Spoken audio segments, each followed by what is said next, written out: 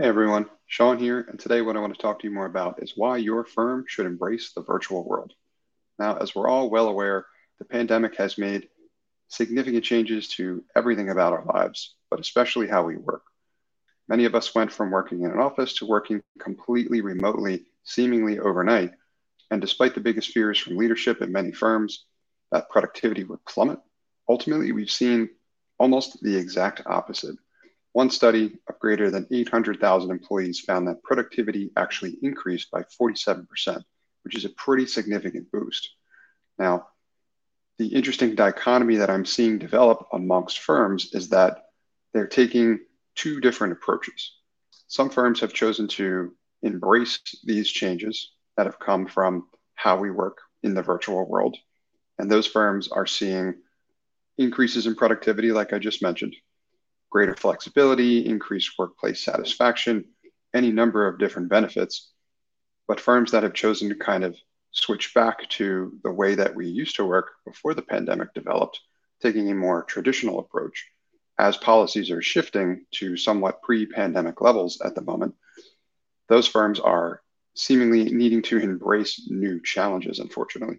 One such example comes from Goldman Sachs, where their CEO has been pretty adamant that all employees must return back to the workplace full time or else potentially face significant consequences. Now, even after giving quite a direct kind of ultimatum in that way, with plenty of advance notice, when Goldman actually opened their doors back and everyone was expected to return, only about half showed up, which is pretty underwhelming to say the least, despite a pretty stern warning and pretty clear direction. Now, the reason why I'm sharing this story with you is because I would like to encourage you at your firm to embrace these changes because they can provide significant advantages.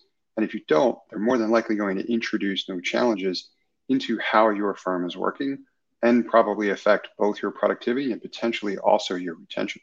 So the question I have for you is to ask yourself if there really is anything about the work that your firm does that can't be done remotely.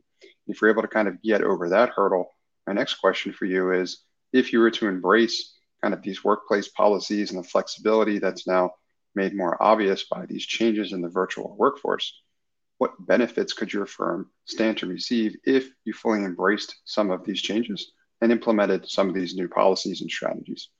Now, if you want any help learning more about how you can do this at your firm to increase productivity or efficiency, that's an area where I specialize. Feel free to learn more about how I may be able to help your firm at my website at nextstep.io or email me directly at sean@nextstep.io. And I want to thank you for engaging my content. I hope you found it valuable. Hey folks, Sean here, and I want to thank you for engaging with my content and encourage you to sign up for my free 5-day video email course called Bottleneck Buster. Bottleneck Buster is designed to show you how to boost the profitability of your firm without hiring. You'll learn where your firm is wasting time, how to get that time back, and how to reinvest it to drive greater profitability. Sign up for the course at bottleneckbuster.com.